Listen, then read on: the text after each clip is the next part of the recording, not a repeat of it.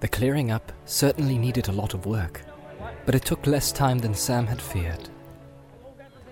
The day after the battle, Frodo rode to Michel Delving and released the prisoners from the lockholes. One of the first that they found was poor Fredegar Bolger, fatty no longer. He had been taken when the ruffians smoked out a band of rebels that he had led from their buildings up in the Brockenbrawls by the hills of Skerry. "You would have done better to come with us after all, poor old Fredegar," said Pippin as they carried him out too weak to walk. He opened an eye and tried gallantly to smile. "Who's this young giant with a loud voice?" he whispered. "Little Pippin, what's your size now?" Then there was Lobelia. Poor thing. She looked very old and thin when they rescued her from the dark and narrow cell. She insisted on hobbling out on her own feet, and she had such a welcome that there was such clapping and cheering when she appeared, leaning on Frodo's arm, but still clutching her umbrella, that she was quite touched, and drove away in tears. She had never in her life been popular before. But she was crushed by the news of Lotho's murder, and she would not return to Bag End. She gave it back to Frodo, and went to her own people, the Bracegirdles of Hardbottle. When the poor creature died next spring, she was after all more than 100 years old. Frodo was surprised and much moved. She had left all that remained of her money and of Lotho's for him to use in helping hobbits made homeless by the Troubles. So, that feud was ended. Old Will Whitfoot had been in the lockholes longer than any, and though he had perhaps been treated less harshly than some, he needed a lot of feeding up before he could look the part of mayor. So Frodo agreed to act as his deputy until Mr. Whitfoot was in shape again. The only thing that he did as deputy mayor was to reduce the sheriffs to their proper functions and numbers. The task of hunting out the last remnant of the ruffians was left to Merry and Pippin, and it was soon done. The southern gangs, after hearing the news of the Battle of Bywater, fled out of the land and offered little resistance to the Thane. Before the year's end, the few survivors were rounded up in the woods, and those that surrendered were shown to the borders. Meanwhile, the labour of repair went on apace, and Sam was kept very busy. Hobbits can work like bees when the mood and the need comes on them. Now there were thousands of willing hands of all ages, from the small but nimble ones of the hobbit lads and lasses to the well-worn and horny ones of the gaffers and gammers. Before Yule, not a brick was left standing of the new sheriff houses or of anything that had been built by Sharky's men. But the bricks were used to repair many an old hole, to make it snugger and drier. Great stories of goods and food and beer were found that had been hidden away by the ruffians in sheds and barns and deserted holes, and especially in the tunnel at Michel Delving and in the old quarries at Skerry, so that there was a great deal better cheer that Yule than anyone had hoped for. One of the first things done in Hobbiton, before even the removal of the new mill, was the clearing of the hill and Bag End, and the restoration of Bagshot Row. The front of the new sandpit was all levelled and made into a large sheltered garden, and new holes were dug in the southward face, back into the hill, and they were lined with brick. The gaffer was restored to number 3, and he said often, and did not care who heard it, "It's an ill wind as blows nobody no good, as I always say. And all's well as ends better." There was some discussion of the name that the new row should be given. Battle Gardens was thought of, or better Smeals. But after a while, in sensible hobbit fashion, it was just called New Row. It was a purely Bywater joke to refer to it as Sharky's End. The trees were the worst loss and damage, for at Sharky's bidding they had been cut down recklessly, far and wide over the Shire, and Sam grieved over this more than anything else. For one thing, this hurt would take long to heal, and only his great-grandchildren, he thought, would see the Shire as it ought to be. Then, suddenly, one day, for he had been too busy for weeks to give a thought to his adventures, he remembered the gift of Galadriel. He brought the box out and showed it to the other travellers, for so they were called now by everyone, and asked their advice. I wondered when you would think of it, said Frodo. Open it. Inside it was filled with a grey dust, soft and fine, in the middle of which was a seed, like a small nut with a silver shale. What can I do with this? Said Sam. Throw it in the air on a breezy day and let it do its work. Said Pippin. On what? Said Sam. Choose one spot as a nursery and see what happens to the plants there. Said Merry. But I'm sure the lady would not like me to keep it all for my own garden. Now so many folk have suffered. Said Sam. Use all the wits and knowledge you have of your own, Sam, said Frodo. And then use the gift to help your work and better it. And use it sparingly. There is not much here, and I expect every grain has a value. So Sam planted saplings in all the places where specially beautiful or beloved trees had been destroyed, and he put a grain of the precious dust in the soil at the root of each. He went up and down the Shire in his labour, but if he paid special attention to Hobbiton and Bywater, no one blamed him. And at the end he found that he still had a little of the dust left, so he went to the 3 farthing stone, which is as near the centre of the Shire as no matter, and cast it in the air with his blessing. The little silver nut he planted in the party field, where the tree had once been, and he wondered what would come of it. All through the winter he remained as patient as he could, and tried to restrain himself from going round constantly to see if anything was happening. Spring surpassed his wildest hopes. His trees began to sprout and grow, as if time was in a hurry and wished to make 1 year do for 20. In the party field, a beautiful young sapling leapt up. It had silver bark and long leaves and burst into golden flowers in April. It was indeed a mallow, and it was the wonder of the neighbourhood. In after years, as it grew in grace and beauty, it was known far and wide, and people would come long journeys to see it. The only mallow west of the mountains and east of the sea, and one of the finest in the world.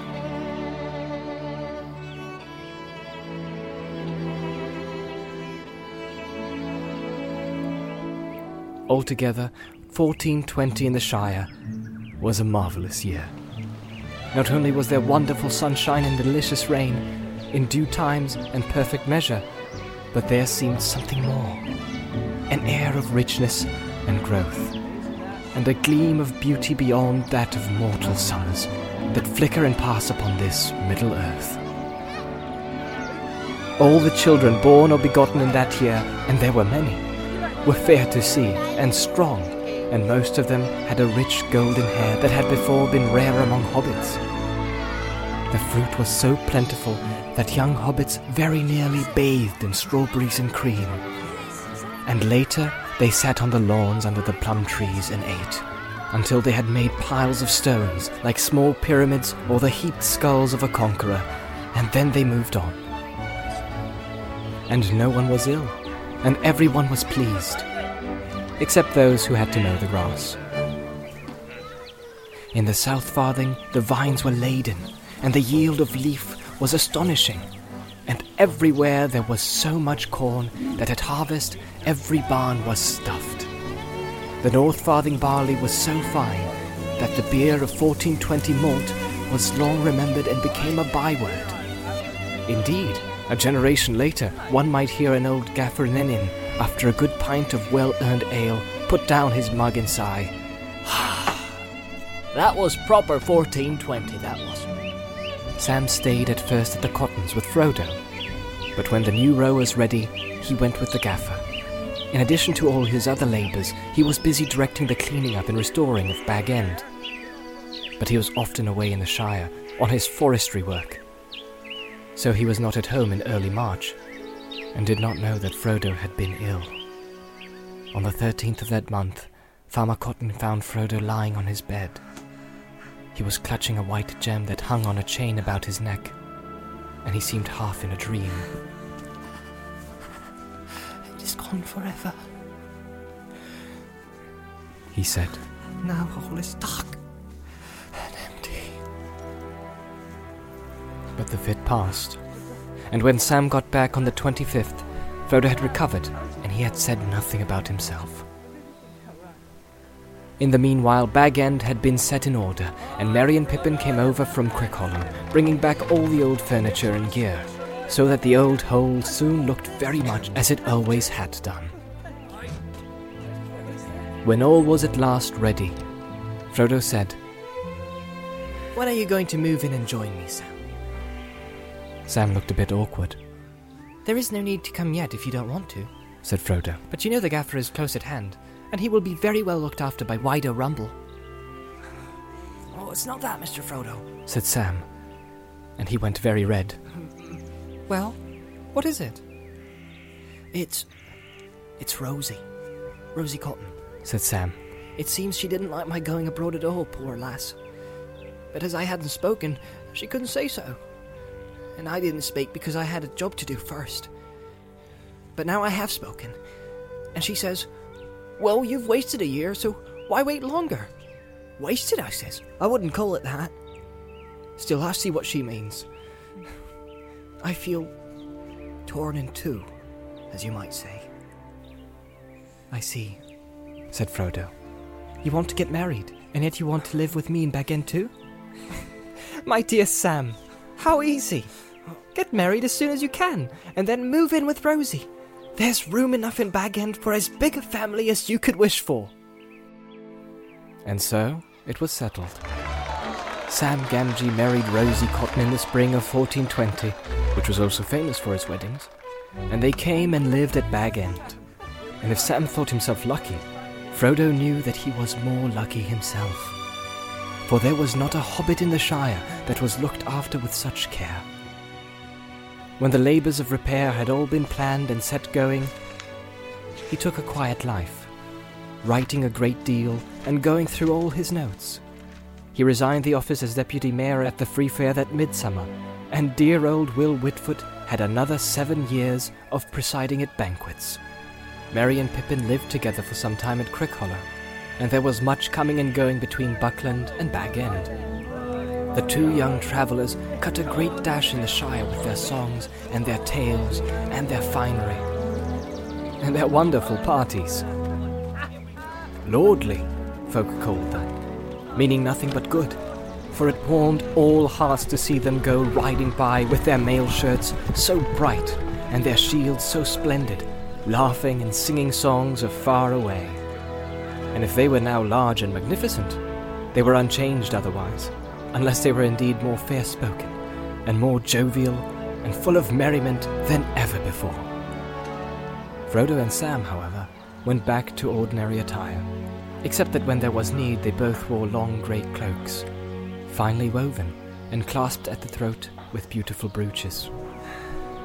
And Mr. Frodo wore always a white jewel on a chain that he often would finger. All things now went well, with hope always of becoming still better, and Sam was as busy and as full of delight as even a hobbit could wish. Nothing for him marred that whole year, except for some vague anxiety about his master. Frodo dropped quietly out of all the doings of the Shire, and Sam was pained to notice how little honour he had in his own country. Few people knew or wanted to know about his deeds and adventures. Their admiration and respect were given mostly to Mr. Meriadoc and Mr. Peregrine, and, if Sam had known it, to himself. Also in the autumn there appeared a shadow of old troubles. One evening, Sam came into the study and found his master looking very strange. He was very pale, and his eyes seemed to see things far away. "What's the matter, Mr. Frodo?" said Sam. "I am wounded," he answered. "Wounded. It will never really heal." But then he got up, and the turn seemed to pass, and he was quite himself the next day. It was not until afterwards that Sam recalled that the date was October the 6th. 2 years before on that day it was dark in the dell under Weathertop. Time went on, and 1421 came in. Frodo was ill again in March, but with a great effort he concealed it, for Sam had other things to think about. The first of Sam and Rosie's children was born on the 25th of March, a date that Sam noted. Well, Mr. Frodo, He said, I'm in a bit of a fix. Rose and me had settled to call him Frodo, with your leave. But it's not him. It's her. Though as pretty a maid child as any could hope for, taken after Rose more than me, luckily. So, we don't know what to do. Well, Sam, said Frodo. what's wrong with the old customs? Choose a flower name like Rose. Half the maid children in the Shire are called by such names. And what could be better? I suppose you're right, Mr. Frodo, said Sam. I've heard some beautiful names in my travels, but I suppose they're a bit too grand for daily wear and tear, as you might say. The gaffer, he says, make it short, and then you won't have to cut it short before you can use it. But if it's to be a flower name, then I don't trouble about the length. It must be a beautiful flower because, you see, I think she's very beautiful, and is going to be beautifuler still. Frodo thought for a moment. Well, Sam, what about Elanor, the sun star? You remember the little golden flower in the grass of Lothlorien? You're right again, Mr. Frodo. Said Sam, delighted. That's what I wanted. Little Elanor was nearly 6 months old, and 1421 had passed to its autumn, when Frodo called Sam into the study. It will be Bilbo's birthday on Thursday, Sam, He said, and he will pass the old Duke. He will be 131. So he will. said Sam. He's a marvel. Well, Sam, said Frodo. I want you to see Rose, and find out if she can spare you, so that you and I can go off together. You can't go far off for a long time now, of course, He said a little wistfully. Well, not very well, Mr. Frodo. Of course not. But never mind. You can see me on my way. Tell Rose that you won't be away very long. Not more than a fortnight. And you'll come back quite safe. I wish I could go all the way with you to Rivendell, Mr. Frodo, to see Bilbo. Said Sam. And yet the only place I really want to be in is here. I am that torn in two. Poor Sam. It will feel like that, I'm afraid, said Frodo. But you will be healed. You were meant to be solid and whole, and you will be.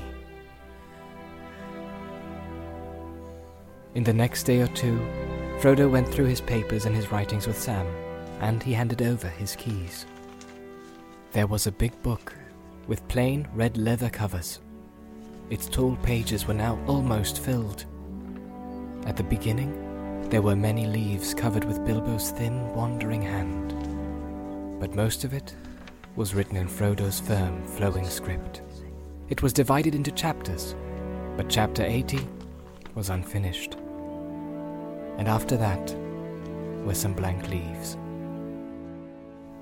The title page had many titles on it, crossed out one after another, so: My Diary, My Unexpected Journey, There and Back Again, and What Happened After.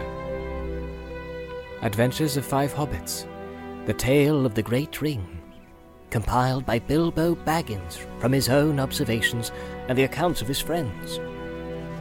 What We Did in the War of the Ring.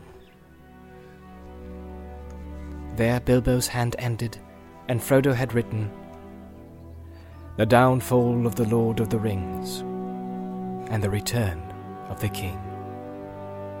As seen by the little people, being the memoirs of Bilbo and Frodo of the Shire, supplemented by the accounts of their friends and the learning of the wise, together with extracts from books of lore translated by Bilbo in Rivendell. Why, you've nearly finished it, Mr. Frodo, Sam exclaimed. Well, you have kept at it, I must say. I have quite finished, Sam, said Frodo. The last pages are for you. On September the 21st, they set out together. Frodo on the pony that had borne him all the way from Minas Tirith, and was now called Strider, and Sam on his beloved Bill. It was a fair, golden morning, and Sam did not ask where they were going. He thought he could guess. They took the stock road over the hills and went towards the woody end, and they let their ponies walk at their leisure. They camped in the green hills, and on September the 22nd, they rode gently down into the beginning of the trees as afternoon was wearing away. If that isn't the very tree you hid behind when the Black Rider first showed up, Mr. Frodo, said Sam, pointing to the left. Seems like a dream now. It was evening, and the stars were glimmering in the eastern sky as they passed the ruined oak and turned and went on down the hill between the hazel thickets. Sam was silent, deep in his memories. Presently, he became aware that Frodo was singing softly to himself, singing the old walking song, but the words were not quite the same. Still round the corner there may wait a new road or a secret gate, and though I oft have passed them by, a day will come at last when I shall take the hidden paths that run west of the moon, east of the sun. And, as if in answer, from down below, coming up the road out of the valley, voices sang, Aelbereth Gilthoniel, si livren pena Miriel, o menel aglar Elenath, Gilthoniel a Elbereth. We still remember, we who dwell in this far land beneath the trees, the starlight on the western seas.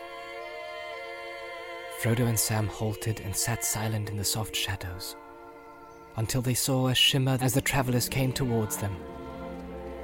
There was Gildor and many fair elven folk, and there, to Sam's wonder, rode Elrond and Galadriel. Elrond wore a mantle of grey, and had a star upon his forehead, and a silver harp that was in his hand, and upon his finger was a ring of gold, with a great blue stone. Vilya, mightiest of the three. But Galadriel sat upon a white palfrey, and was robed all in glimmering white, like clouds about the moon, for she herself seemed to shine with a soft light. On her finger was Nenya, the ring wrought of mithril, that bore a single white stone flickering like a frosty star. Riding slowly behind on a small grey pony, and seeming to nod in his sleep, was Bilbo himself. Elrond greeted them gravely and graciously, and Galadriel smiled upon them. Well, Master Samwise, she said, I hear and see that you have used my gift well.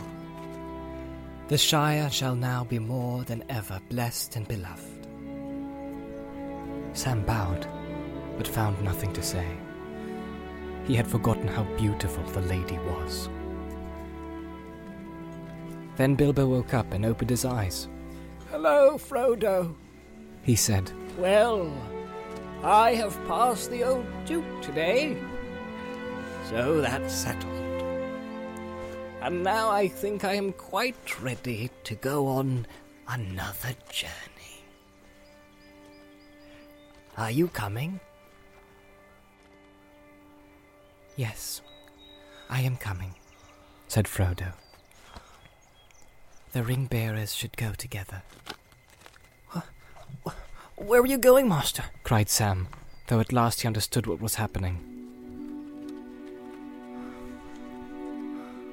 To the Havens, Sam, said Frodo. And I can't come. No, Sam. Not yet, anyway. Not further than the Havens. Though you too are a ring bearer, if only for a little while. Your time may come. Do not be too sad, Sam. You cannot always be torn in two. You will have to be one and whole for many years. You have so much to enjoy, and to be, and to do. But, said Sam, and tears started in his eyes. But I thought you were going to enjoy the Shire too. For years and years. After all you've done. So I thought too once. But I've been too deeply hurt, Sam. I tried to save the Shire. And it has been saved. But not for me. It must often be so, Sam. When things are in danger, someone has to give them up. Lose them. So that others may keep them. But you are my heir. All that I had and might have had, I leave to you. And also, you have Rose and Elanor. And Frodo lad will come, and Rosie lass, and Merry, and Goldilocks, and Pippin, and perhaps more that I cannot see. Your hands and your wits will be needed everywhere. You will be mayor, of course, as long as you want to be, and the most famous gardener in history. And you will read things out of the Red Book and keep alive the memory of the age that is gone, so that people will remember the great danger, and so love their beloved land all the more. And that will keep you as busy and as happy as anyone can be, as long as your part of the story goes on.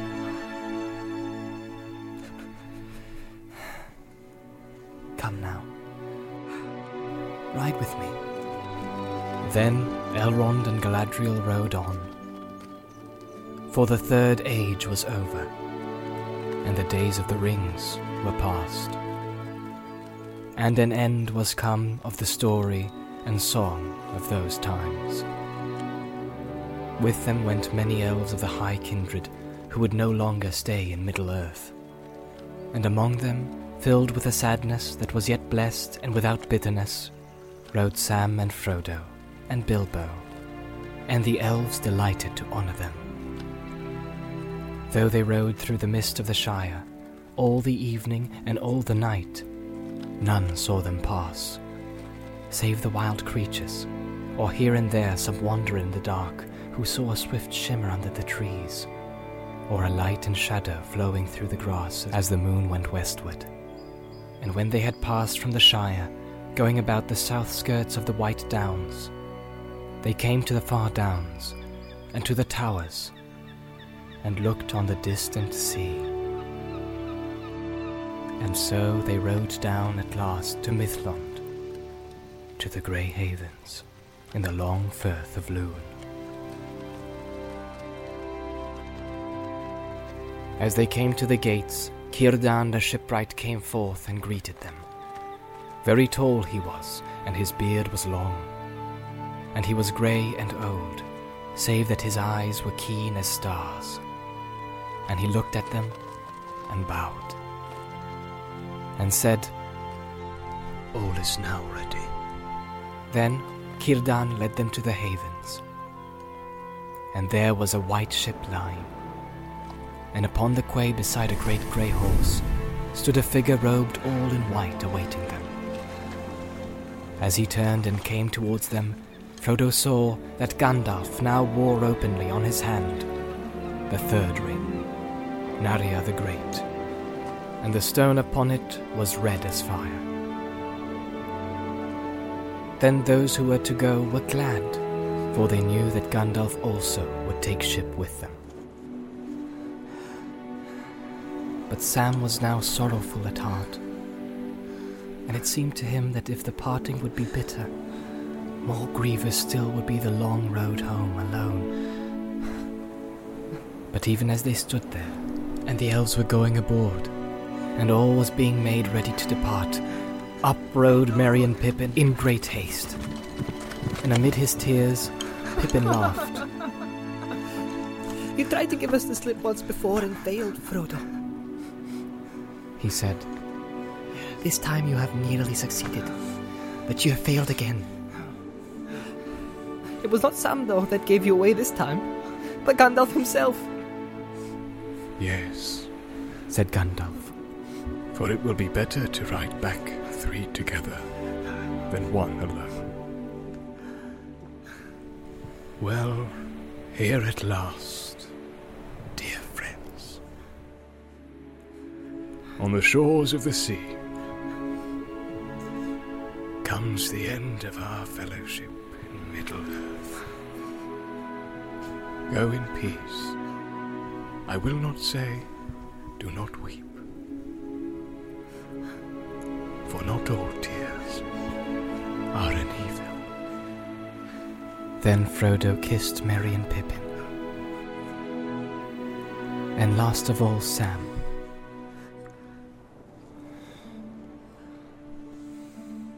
And went aboard. And the sails were drawn up, and the wind blew, and slowly the ship slipped away down the long grey firth. And the light on the glass of Galadriel that Frodo bore glimmered and was lost.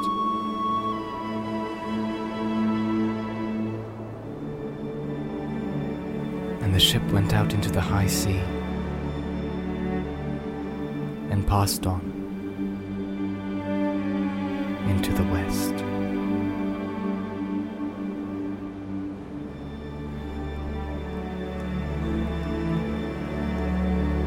Until at last, on a night of rain, Frodo smelled a sweet fragrance on the air and heard a sound of singing that came over the water. And then it seemed to him that, as in his dream in the house of Bombadil, the grey rain curtain turned all to silver glass and was rolled back, and he beheld white shores, and beyond them a far green country, under a swift sunrise.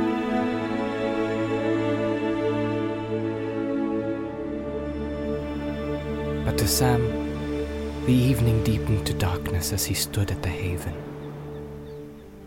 And as he looked at the grey sea, he saw only a shadow on the waters that was soon lost in the west. There still he stood, far into the night, hearing only the sigh and murmur of the waves on the shores of Middle-earth. And the sound of them sank deep into his heart. Beside him stood Merry and Pippin, and they were silent.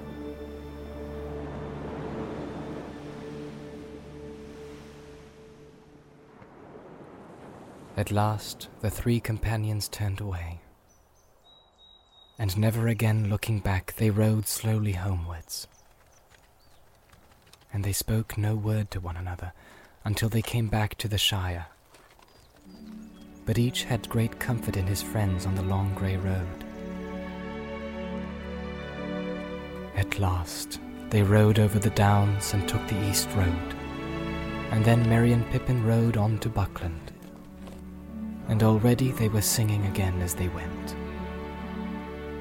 But Sam turned to Bywater, and so came back up the hill, as day was ending once more, and he went on. And there was yellow light and fire within, and the evening meal was ready, and he was expected. And Rose drew him in, and set him in his chair, and put little Elanor upon his lap.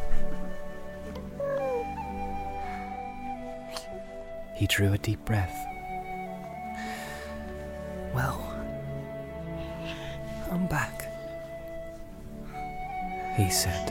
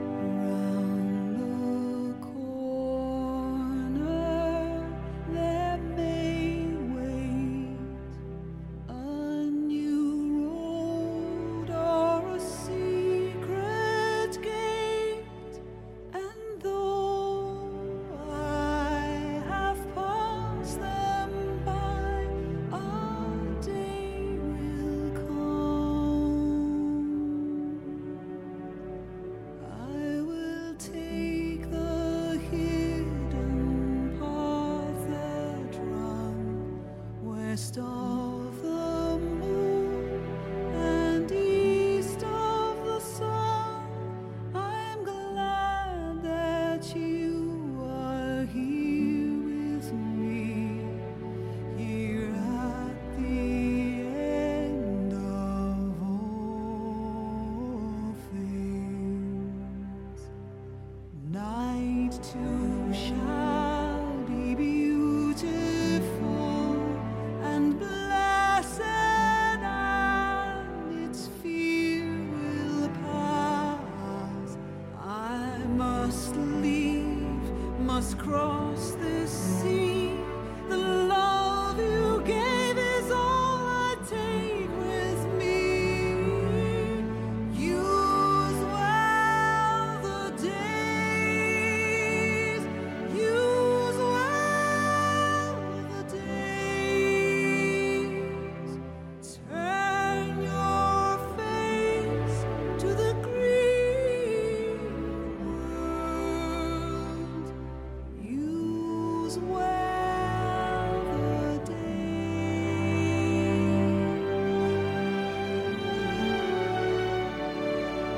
7 stars and 7 stones and 1 white tree from all the sunlit seas.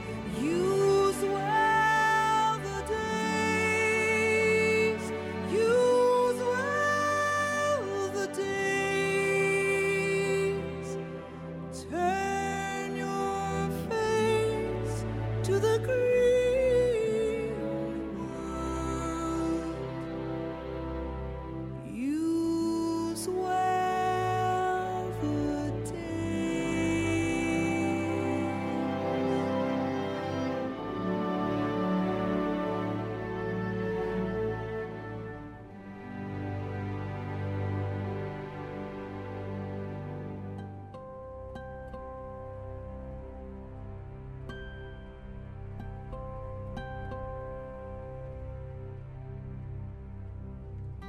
Lay down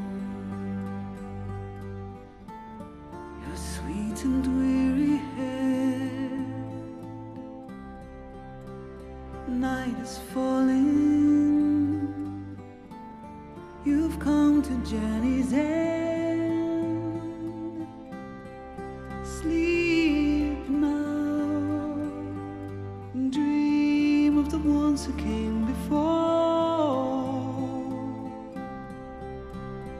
They are calling from across a distant shore.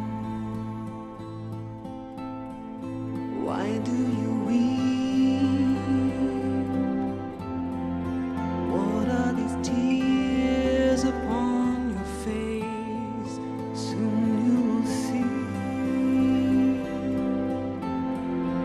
all of your fears will pass away, safe in my arms.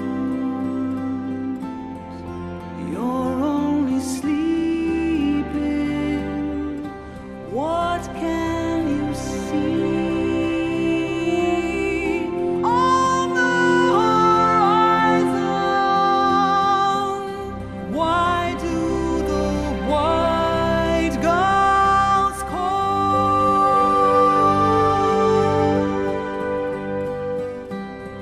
Across the sea, a pale moon rises. The ships have come to carry you home. Dawn will turn to silver glass. A light on the water, all souls pass. Hope fades into the world of night, through shadows falling out of memory and time.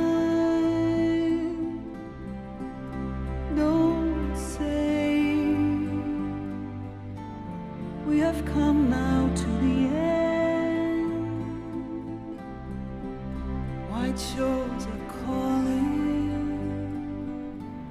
You and I will meet again, and you'll be here in my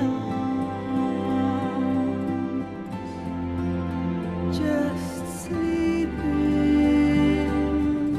What can you see on the horizon? Why do the white gulls call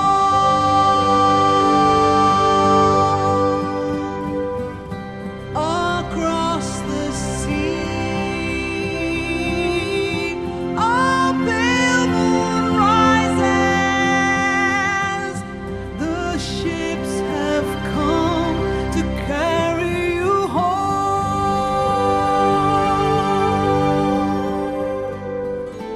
and all will turn to silver glass. A light on the water, gray ships pass into the west.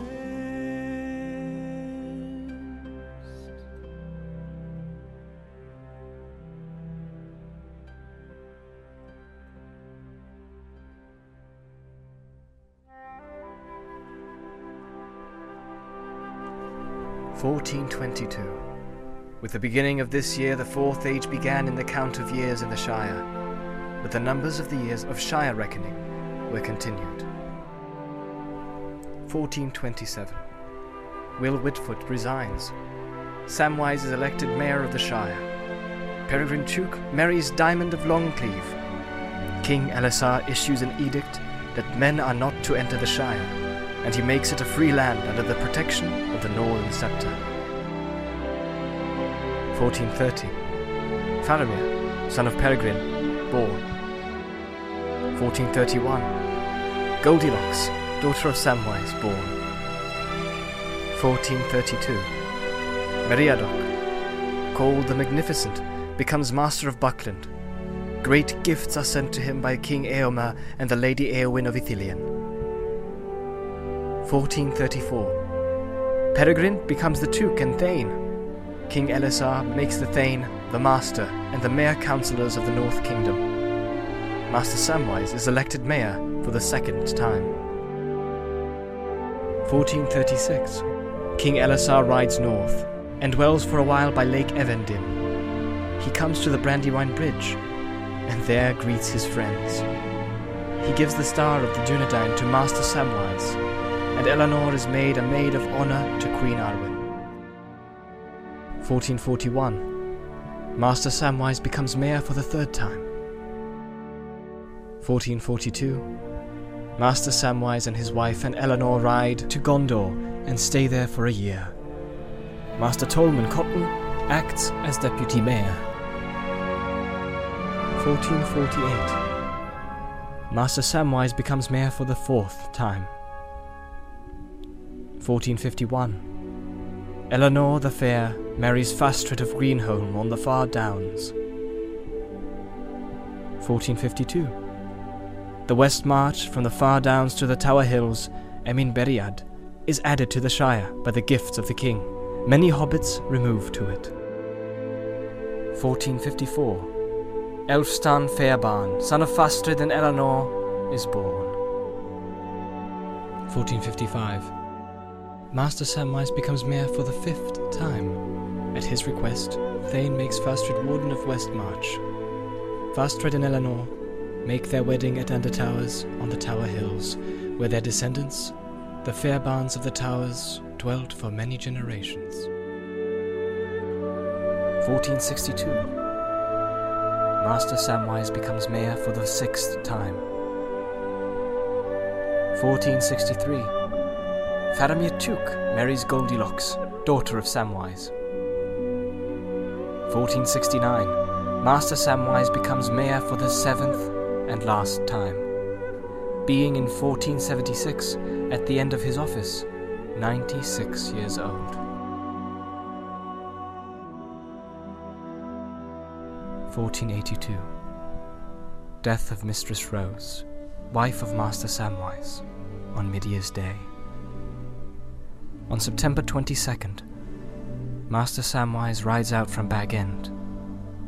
He comes to the Tower Hills, and is last seen by Elanor, to whom he gives the Red Book, afterwards kept by the Fairbarns.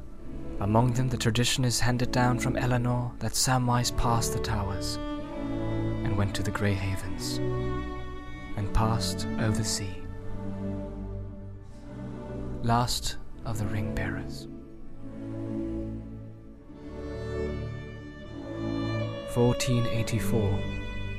In the spring of the year, a message came from Rohan to Buckland that King Eomer wished to see Master Holdwine once again.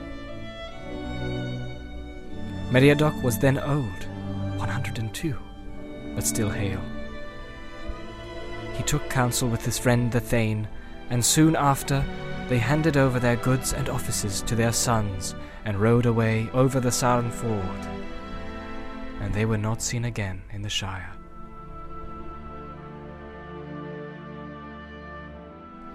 It was heard after that Master Meriadoc came to Edoras, and was with King Eomer before he died in that autumn. Then he and Thane Peregrine went to Gondor, and passed what short years were left to them in that realm, until they died, and were laid in Rath Dinnan among the great of Gondor. 1541. In this year, on March 1st, came at last the passing of King Elessar. It is said that the beds of Meriadoc and Peregrine were set beside the bed of the great king. Then Legolas built a grey ship in Ithilien, and sailed down Anduin, and so over sea. And with him, it is said, went Gimli the dwarf. And when that ship passed, an end was come in Middle-earth of the Fellowship of the Ring.